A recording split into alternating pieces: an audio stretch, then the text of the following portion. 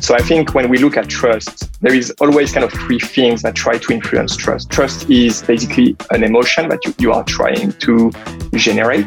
It's always difficult because everything is digital and there is no human in front of you, right, when you are building.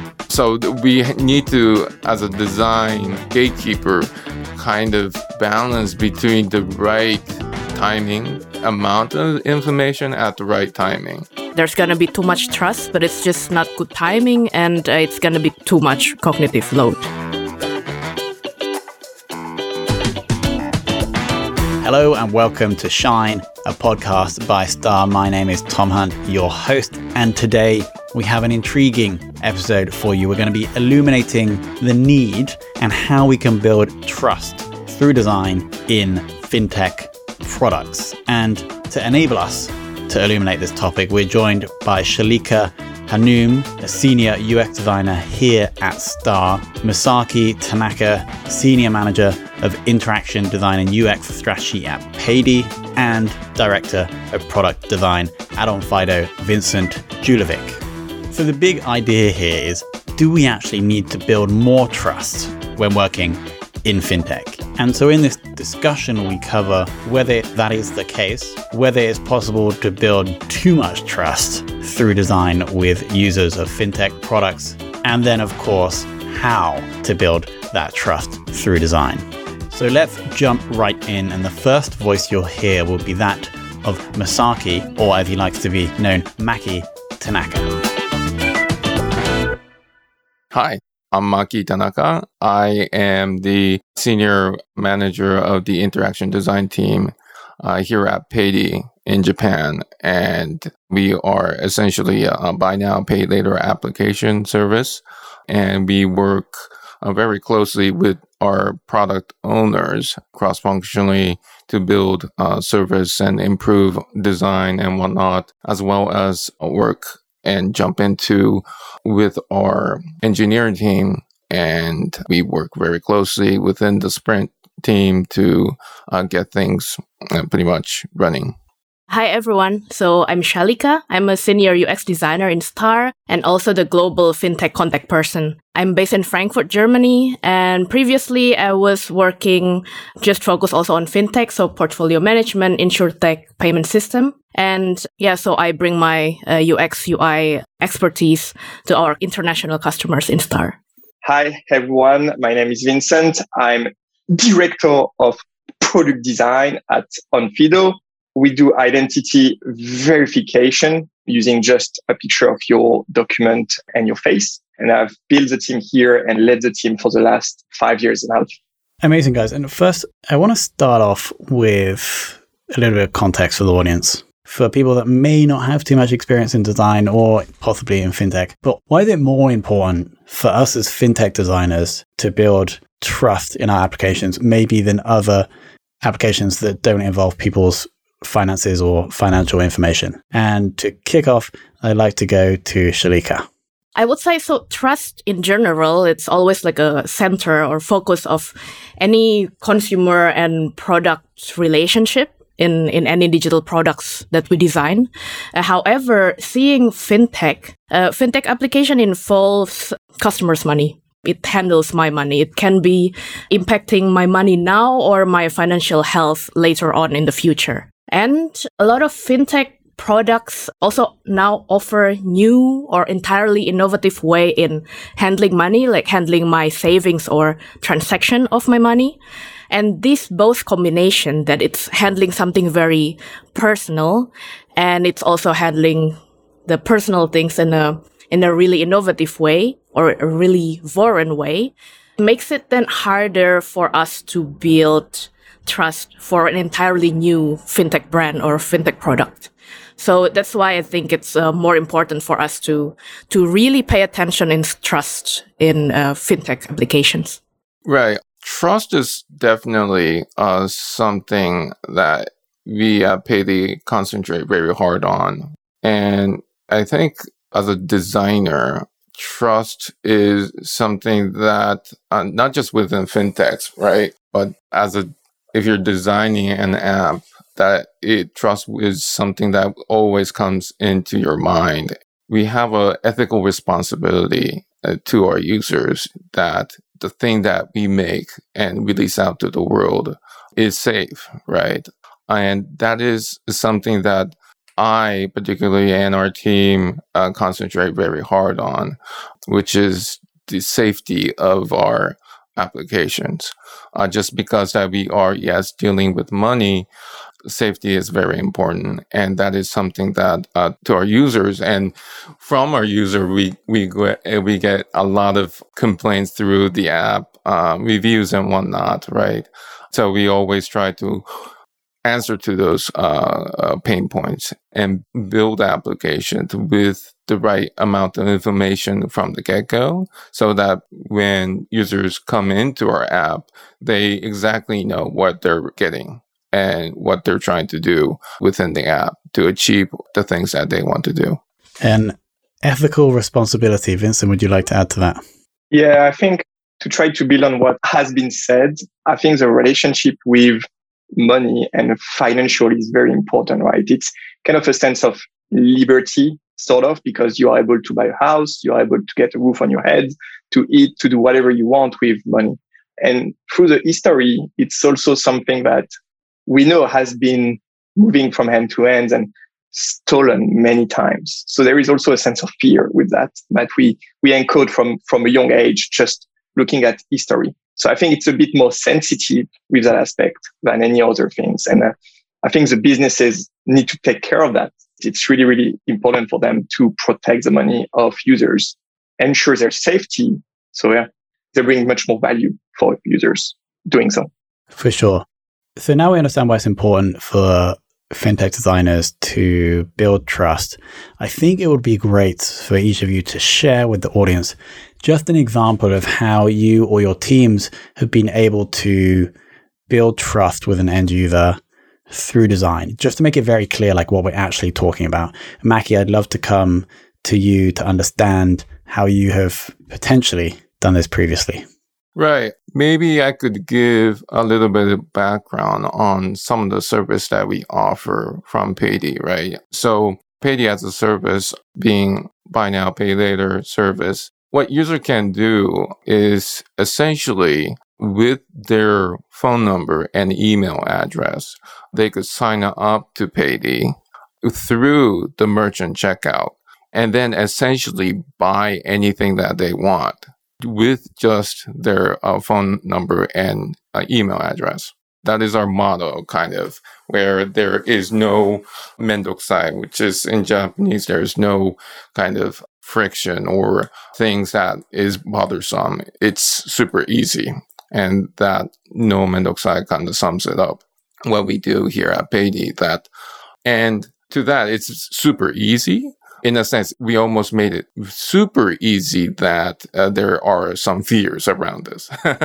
We offer a tiered level kind of offering where this normal level of service, they could essentially buy with the email address and phone number. But there's the plus kind of premium level where if they provide with us their credential through whether that is driver license or my number card in Japan, which is kind of like a social security identification for the whole country, right? Through that, they could essentially go into this premium service that we provide. And to that, they instantly get a credit line with us, right? So we become more card issuer than instant kind of credit for every time they go through a checkout. But there's a huge hurdle in this.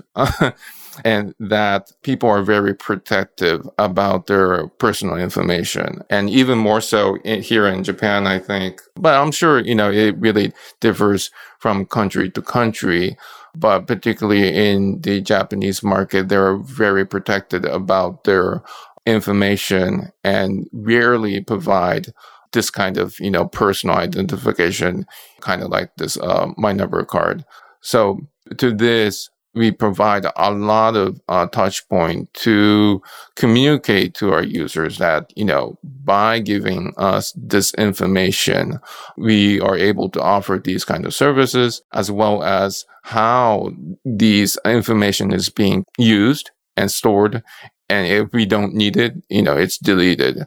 So I think this really comes very close to our partners who does the eKYC process, right? Where that personal information is just being used at that point, and it's not, really stored within our service database and whatnot. So that kind of trust and communicating the trust at the right time is super important as a designer to kind of pinpoint where that should be. Makes total sense. Sharika, can I pass that question straight over to you? Yes. So for me, I was part of a design team for a robo-advisor and financial planning application called evergreen.de. They're a startup based in Leipzig. I was working on with this team around 3 years ago. And back then it was quite the rise of robo-advisor everywhere, also in Germany. And how people invest here usually is that you just go to a person, like a financial advisor or a bank, and you go there, get asked some questions. In the end, you get your finance assessed, and then you get recommendations on what to buy, how long you should put your money in these products, and so on. And the pain points from user interviews that we had back then when creating this new venture, Evergreen, was that people usually don't know why they're asked these questions. And after knowing more about how the investment work in Germany is that we always end up having like risk profile. So number from 1 to 7. This is showing how risk averse I am. If I want to actually invest in 5 years, I want to buy something or like fund families' education or something like that. Or if I actually want to invest more for my retirement, which is in 30 years. And what Evergreen's idea with the product is that they actually want to make this more transparent. What does this risk profile actually mean? And make the whole idea of investing to be more friendlier or like closer to the person's goals or life. So instead of saying investing, that's why we call a lot of products now financial planning, because first, a lot of users see investment as you're putting your money in stocks and then you would lose money. But financial planning is more giving the idea that you are saving towards certain goal, and the goal should be something close to your life. So buying a house or buying a car or funding kids' education or retirement. And that's what Evergreen offer. They created this calculation based on users' life goals, and then they recommend products to invest. And the difference between putting your financial planning in robo-advisor is that they usually have a bigger range of products that you can invest in. And meanwhile, if you go to a bank or a person, then they actually would try to sell you things that would benefit them more. So that's part of the trust that we want to bridge in the product that we built at Evergreen. Makes sense. Vincent, over to you. So I think when we talk about trust here at Onfido, there is two parts of it. There is a part of what we are building, and think about us as a Stripe for identity verification. And there is also how we integrate with our clients. So I think when we look at trust, there is always kind of three things that try to influence trust. Trust is basically an emotion that you are trying to generate. It's always difficult because everything is digital and there is no human in front of you, right? When you are building an app. So the way we try to think about it is first security, second privacy, third transparency. So when you think about first security, we look obviously at all the technical aspect of it. And even if you work in design, it's your responsibility to try to drive a bit on the product team to ensure that there is some key features. So encryption is one, right? When I think about all clients and the security, they usually have a risk engine that try to take some signals. Let's say they measure the probability of fraud based on your phone number, your email address, and so on. So the identity document is one of it. The big difference for us is we are an active signal. It's not something that you can get only in the backend. It's also something you ask users to do. And in that regard, the basic logic I try to apply most of the time is passive signal first, active signal last, because that way you already have a user who commit to your application, to your onboarding. And that's why you ask active signals later on. When it comes to privacy, that's very important, right? Especially right now. Obviously, there is a regulation that you need to follow. But I think even more than that, so we are building a product that uses machine learning. And the whole point is you collect data and you analyze on it to be able to build your models. We try to delete that data very often. Actually, we have, I think the rule is every 2 weeks, we flush everything. So that way we ensure that we don't become a target because we don't hold that much data. And I think that's very important to make sure that you don't become a target. So everything you don't need, you can get rid of it. Obviously, a bank is very different because you need the traceability of users. But again, that's very important where you store that. Can you decentralize a little bit between regions, all of these things. And then the transparency, third point.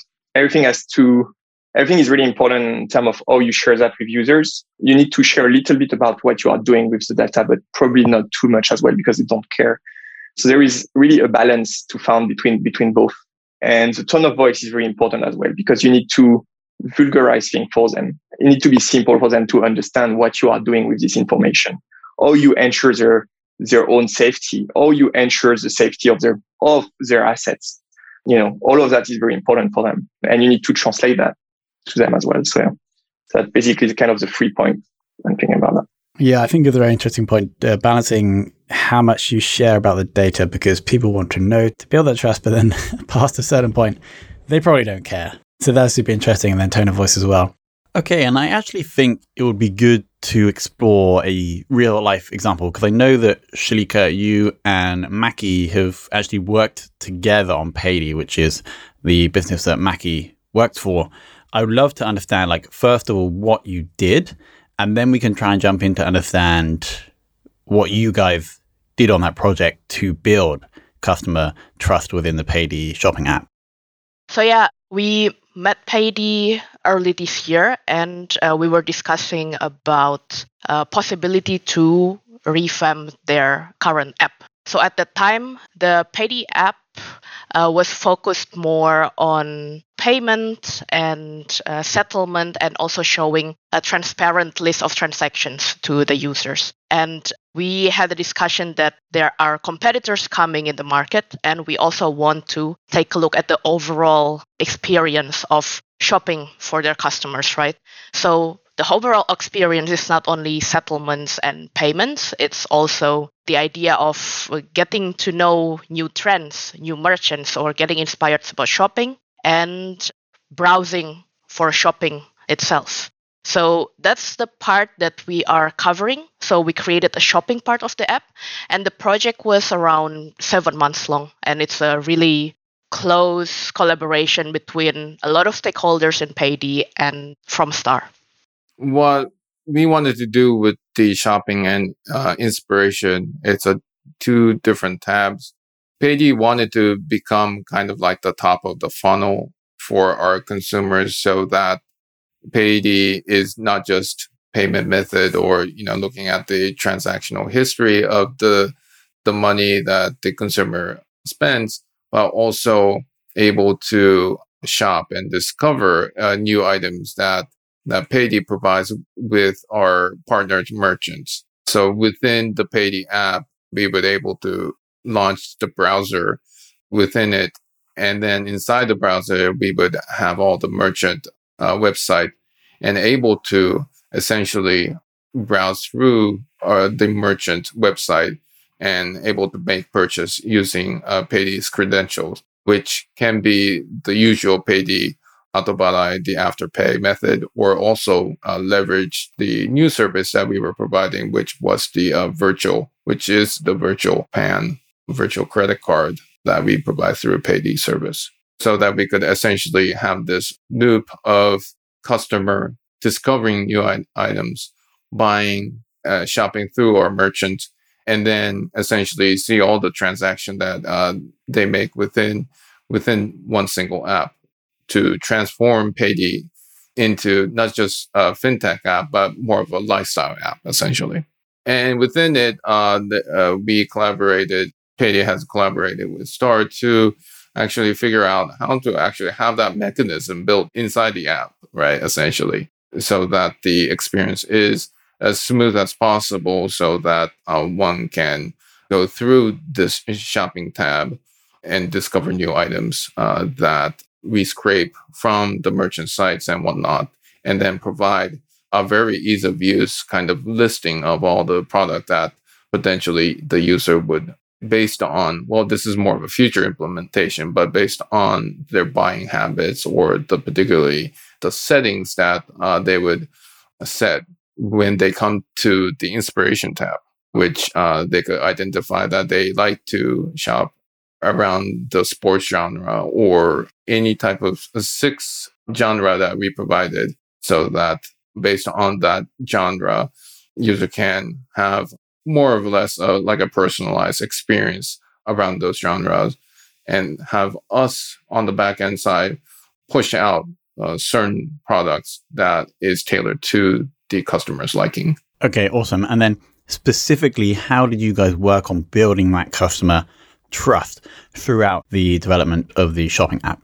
In the shopping and inspiration tab, we have various state, our regular users and the premium users, where we provide just the right information for our regular users to shop within Payday app, right? But there's also kind of hints around the shopping experience where if they want to kind of shop into this more of a premium state, they could do so by providing their personal information, whether that is from the driver license or my number card.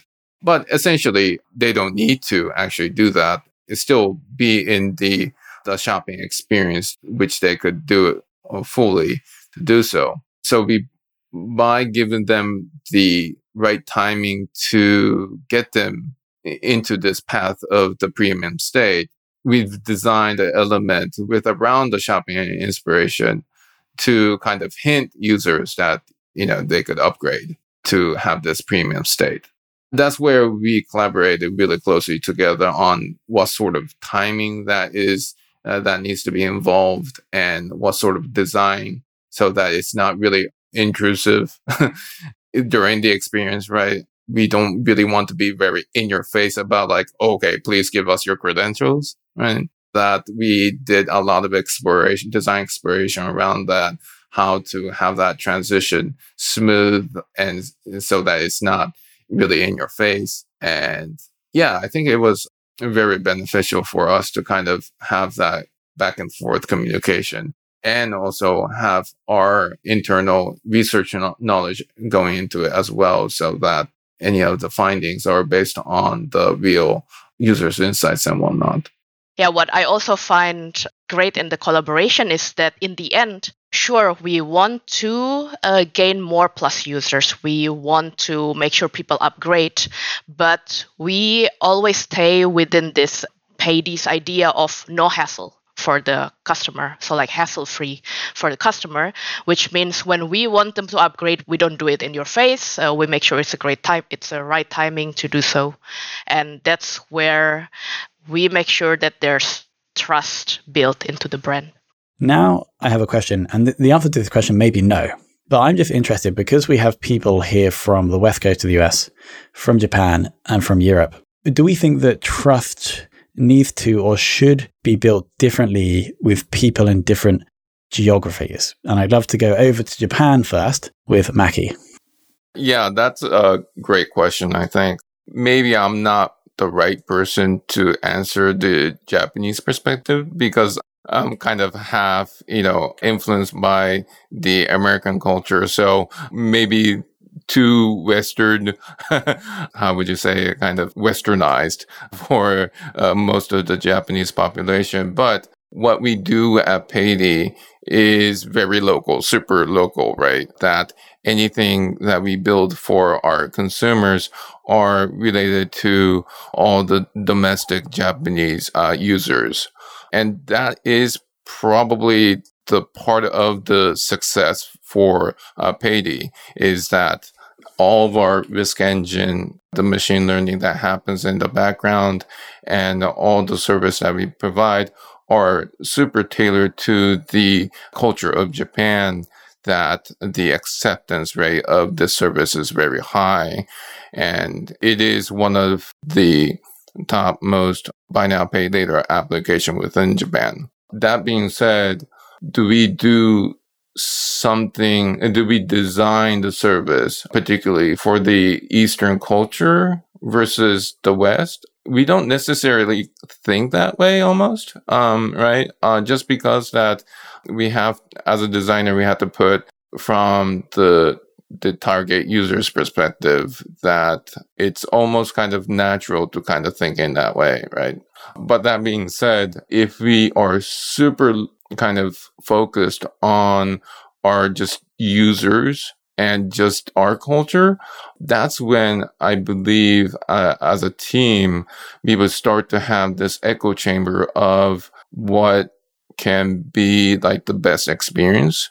What we do here at Paidy, we try to be very diverse. And that's why I think every time when someone from outside kind of view our company, everyone says, oh, it's very international and it's all kind of, all the people from a foreign country within your company. But to me, that is pretty much the norm, right? If you start to build this very monoculture kind of perspective way, it really becomes hard to find those gaps and traps that we build as a designer because we don't see those, right? As a monoculture.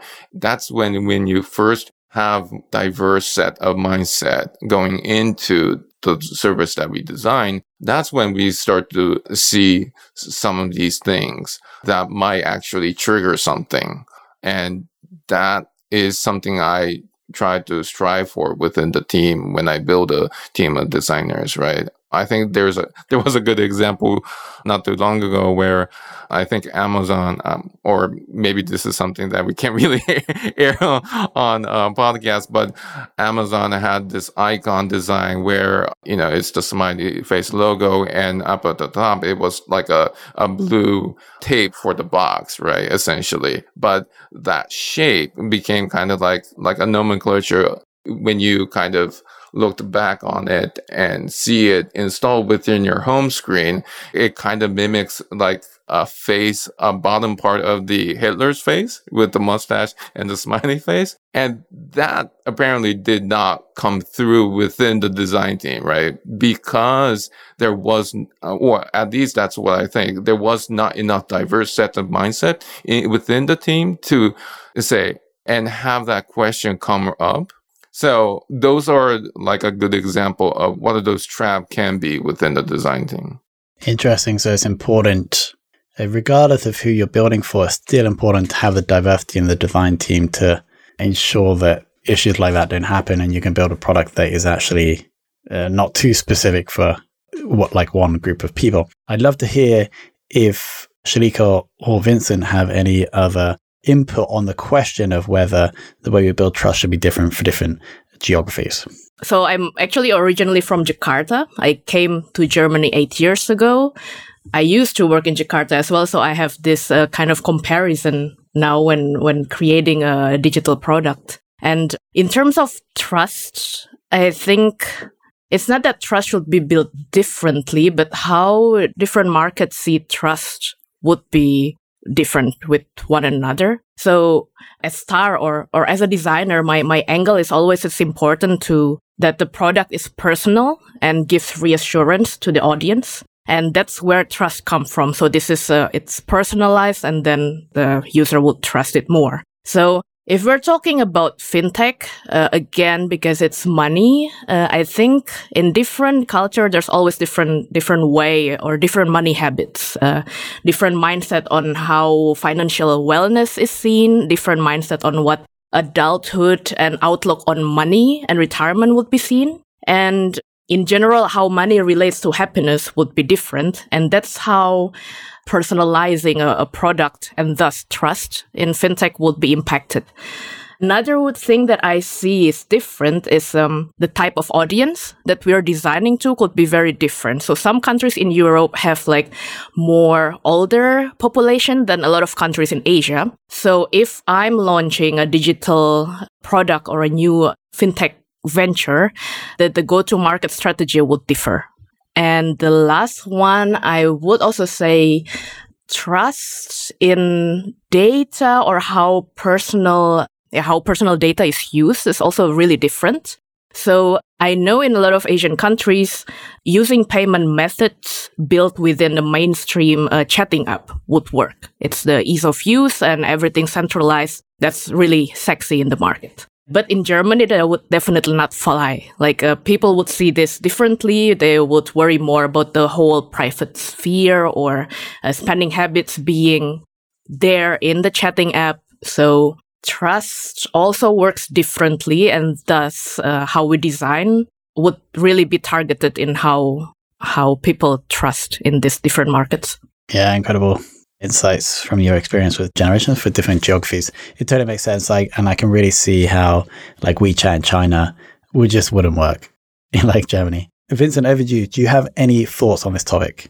A lot has been said, but I do agree a lot with the diversity, the audience. I would say regarding trust and how you build that, it depends on the remit of design, but you usually trust a brand. And so in that regard, the communication of your product needs likely to be tweaked probably. So you'll probably try to work with the marketing team, something like that, to try to ensure that the discovery of the product is very well made and answer to that audience as well, right? And then there is probably detail in the product that you want to update when you are addressing Western audience and Eastern audience. When I think about Japan, I think about the way they pay when they give a card with two ends when they pay something, where in the West, we don't do that, right? So there is definitely few minor things that you probably can tweak to echo with that audience and making sure it feels familiar to them. That's a great point that you bring up, because when, let's say if you're at the store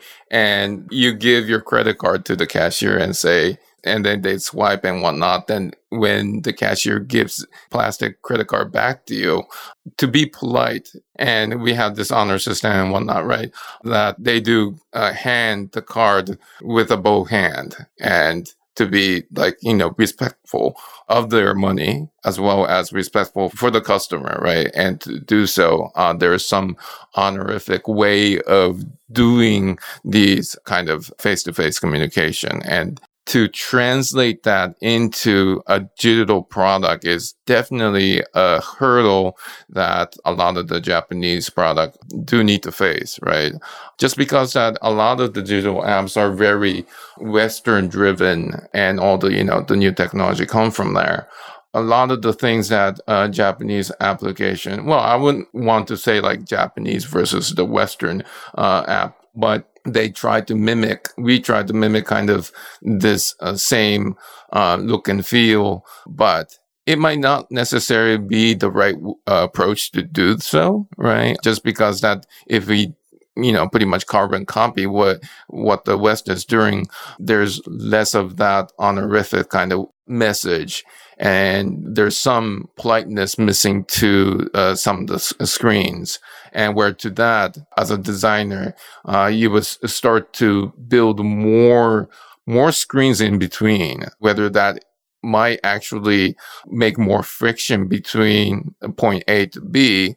It is the message that we need to convey to our consumer that to build trust and to build security almost, that it might not actually be a single button, but a multiple of screens or even a carousel to lead them to the actual product, right? Next up, Vincent, I'm going to come over to you first. And I've heard actually from Mackie as well, a discussion about friction. And sometimes friction can turn into frustration if we add too much friction. But what I'd love to ask Vincent is, what do UI designers need to understand about this balance between those two forces, especially within the context of them trying to build trust with users? That's a very good question. It's usually something I try to advise clients on. So when we talk about friction, there is a lot to be said, but the it's usually something we think as bad, and we try to remove friction. In fact, there is good and bad friction. You found both. The good friction will help me to prevent any errors, and it's also our roles to actually design experience that prevent errors. And there is bad friction, things that prevent me to achieve my goal as users as quickly as I could. The way I try to do that is kind of an equation. You have good friction and bad friction, and the good friction reduce the frustration. So bad friction increase the frustration. And the overall scoring is basically the frustration lead you to drop off or to not finish your action. So I'll say as designer, it's very important to evaluate that. Bring a user research if you can, if you have some around you. If you don't, that's probably time for you to try to do that by your own and try to evaluate that with users. Sometime with just, a subset of users asking a form online within the app. You can actually, bring a form that asks user about their level of satisfaction. And that can already give you a sense of their frustration at that exact moment. It's Vincent brought up a really good point where the friction is both good and bad, right? On that, I have a really good example within Paidy that we tried to implement with one of the service that we do, which is the virtual card, right? So for our premium customers, we provide a card, and essentially it's a virtual Visa card. But to that, there's we need to build a lot of security behind it, right? And a lot of those things, we can't really, as a designer, we really don't have any control over sometimes. But it is definitely something that we have to be very conscious of, where sometimes, right, we as a user, and when we provide a service, we have no control over what the user has installed in their smartphone. That maybe one of the free app that they install as a game or something is a sniffing app, right? We just don't know. And those complications can essentially lead up to very multiple things that we can't really control. That to be safe and to be secure about things, we have to be conscious of those apps. And to that, as a designer, we wanted to build this functionality that the user can essentially copy their 16-digit credit card number with one go, with one tap. But that ended up being like a multi-sprint kind of discussion where if we do copy the credit card, the pasteboard that we have with their iOS and Android app, that's all global component that any of the app can see essentially without being masked. So if we have those illegal apps, if the user has those illegal apps installed within their app, they might actually sniff that and ping home. And that's a loophole, right? So those things, as a designer, we work very closely and cross-functionally collaborate with the security team and also user researchers to kind of find those touch points and where they, would actually use those functions. And then drill down what is the importance in terms of ease of use versus the importance of security. And we have to sometimes weigh both of that spectrum and say, hey, this would actually cause a lot of security problems. So let's not, even though it might be super easy and like a no-brainer functionality to build within the app, let's not release it because it's like a super security kind of risk element that we might put vulnerability within the app. It made me think about something. Around 2 years ago, I was working with a challenger bank. And they were thinking about friction all the time. I think they had a very high drop-off. I think their conversion rate was around 40% or something like that. So they really wanted to improve on that. And they were thinking about friction very objectively, trying to measure the time it takes to go from point A to point B, trying to reduce the number of steps a lot. But they went a bit too far. They removed a lot of explanation screen. And basically, users were so confused after that, the drop-off increased it had a negative effect on their goal.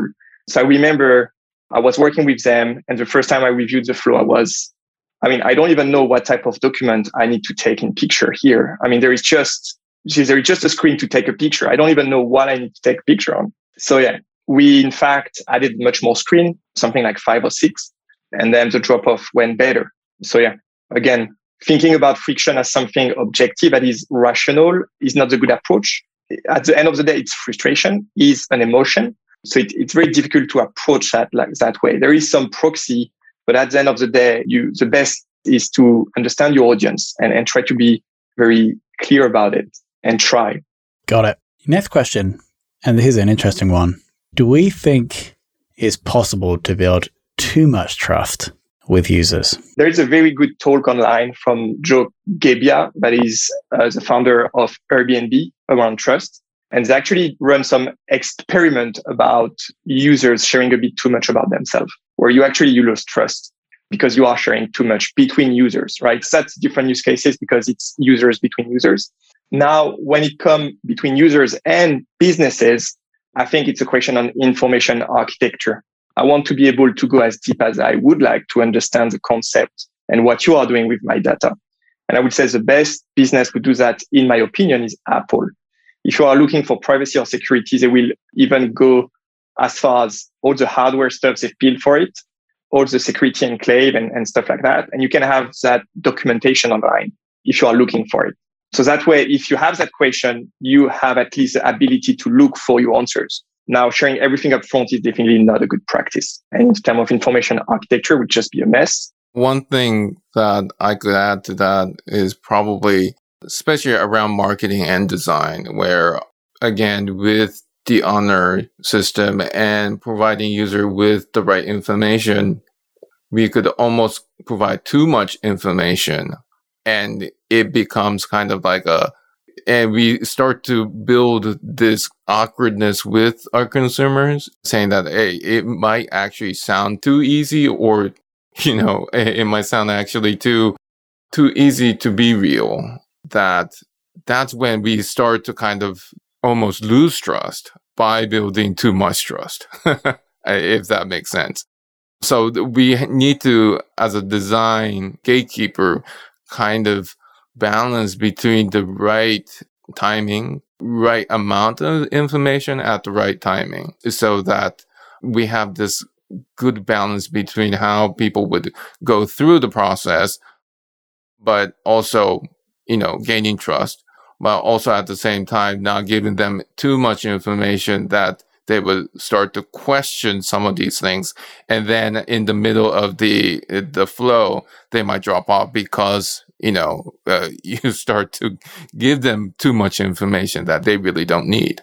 Totally agree. So I think it's more on timing and how we structure the information. So if we give too much, it's not about there's going to be too much trust, but it's just not good timing, and it's going to be cognitive load, or it's too much cognitive load.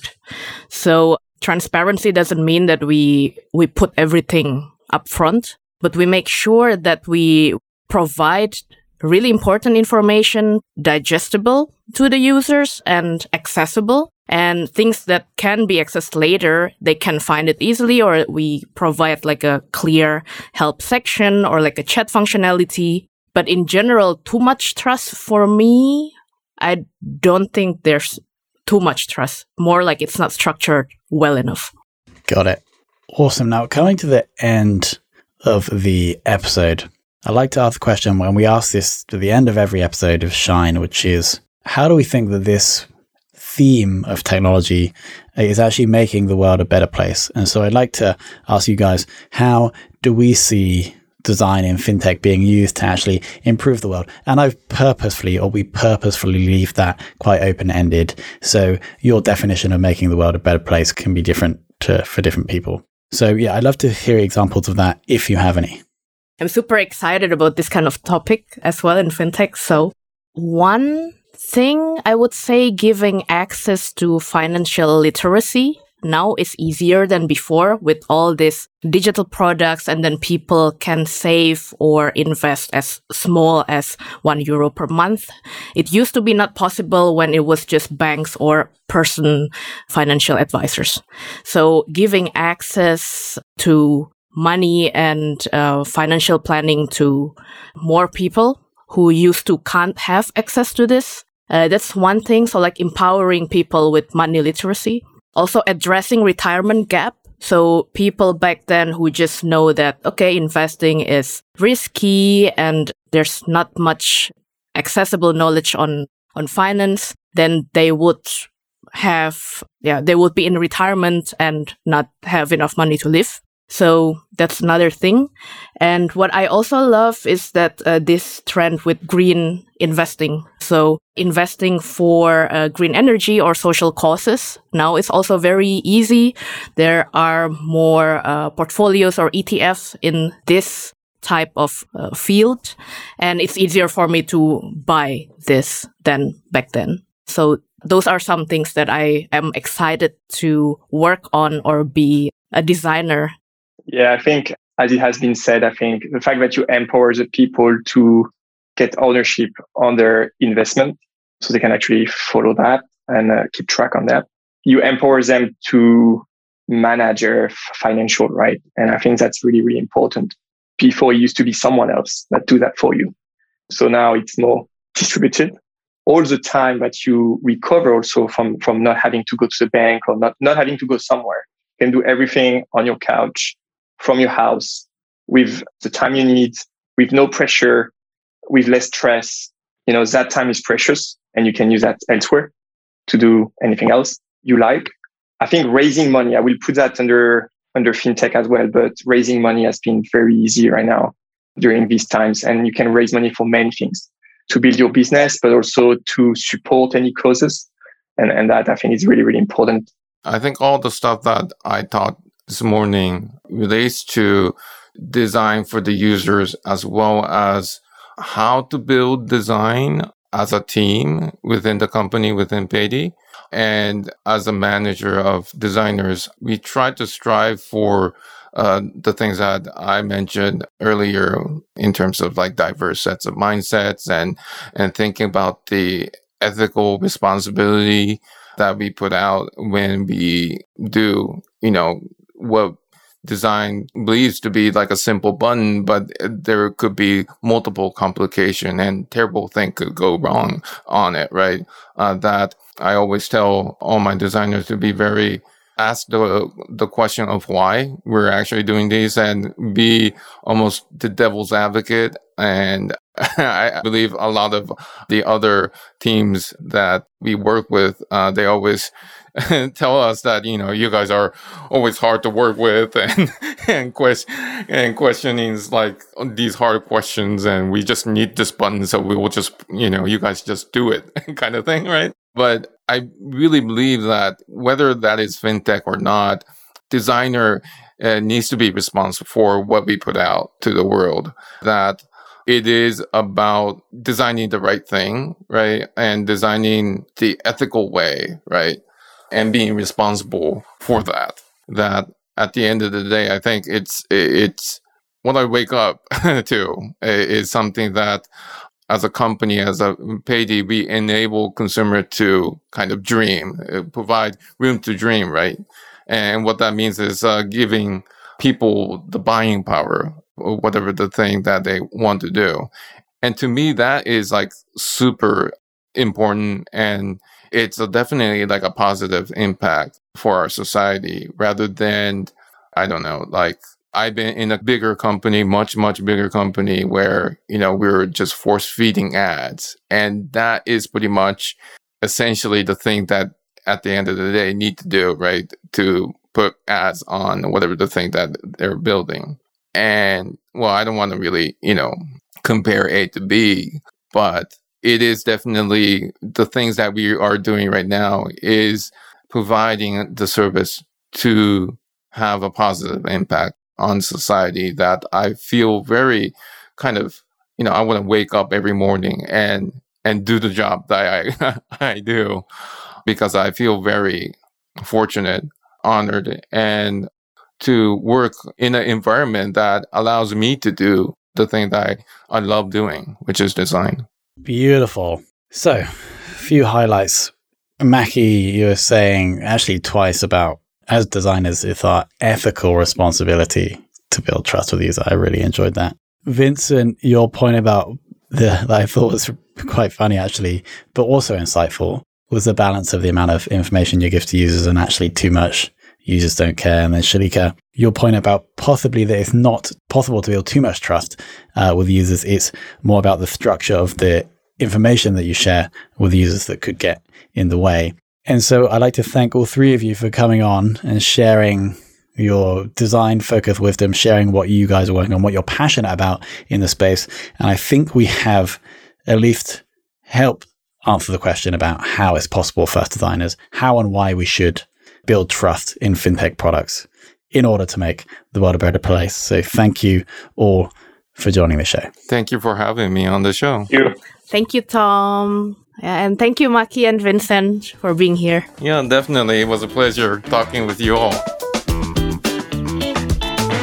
All right, and thank you so much for listening to this episode of Shine, a podcast by Star. For me, as a user of many fintech products, I wasn't aware of the amount of thought and strategy that goes into the process, specifically in onboarding. I think we did get to the bottom of the question, which is, do we need to build more trust through design for fintech products? It was super interesting to understand that actually maybe it's not possible to build too much trust with fintech users. And I also particularly enjoyed Vincent's point about, yes, we need to share information about what we're doing with user data with the users in order to build trust, though not too much information, because actually there's a certain level of detail that users need. And if we give them too much detail, maybe they don't really care about that extended amount of detail. And that could add additional friction, or as we learned, frustration into the process. So I want to thank Vincent, I want to thank Maki, and I want to thank Shalika for joining us. By the way, we had guests from the west coast of the US, which was Vincent. We had Maki calling in from Tokyo and Shalika coming in from Germany. So we had 3 different continents on this call. I think that's super cool, and I hope you do too. I, of course, want to thank you so much for listening to this episode of Shine. If you have any feedback for us, please leave that in the form of an Apple podcast rating or review. If you don't have Apple, just follow us on Spotify. That would be awesome as well. Thank you so much for listening, and I'll see you in the next episode.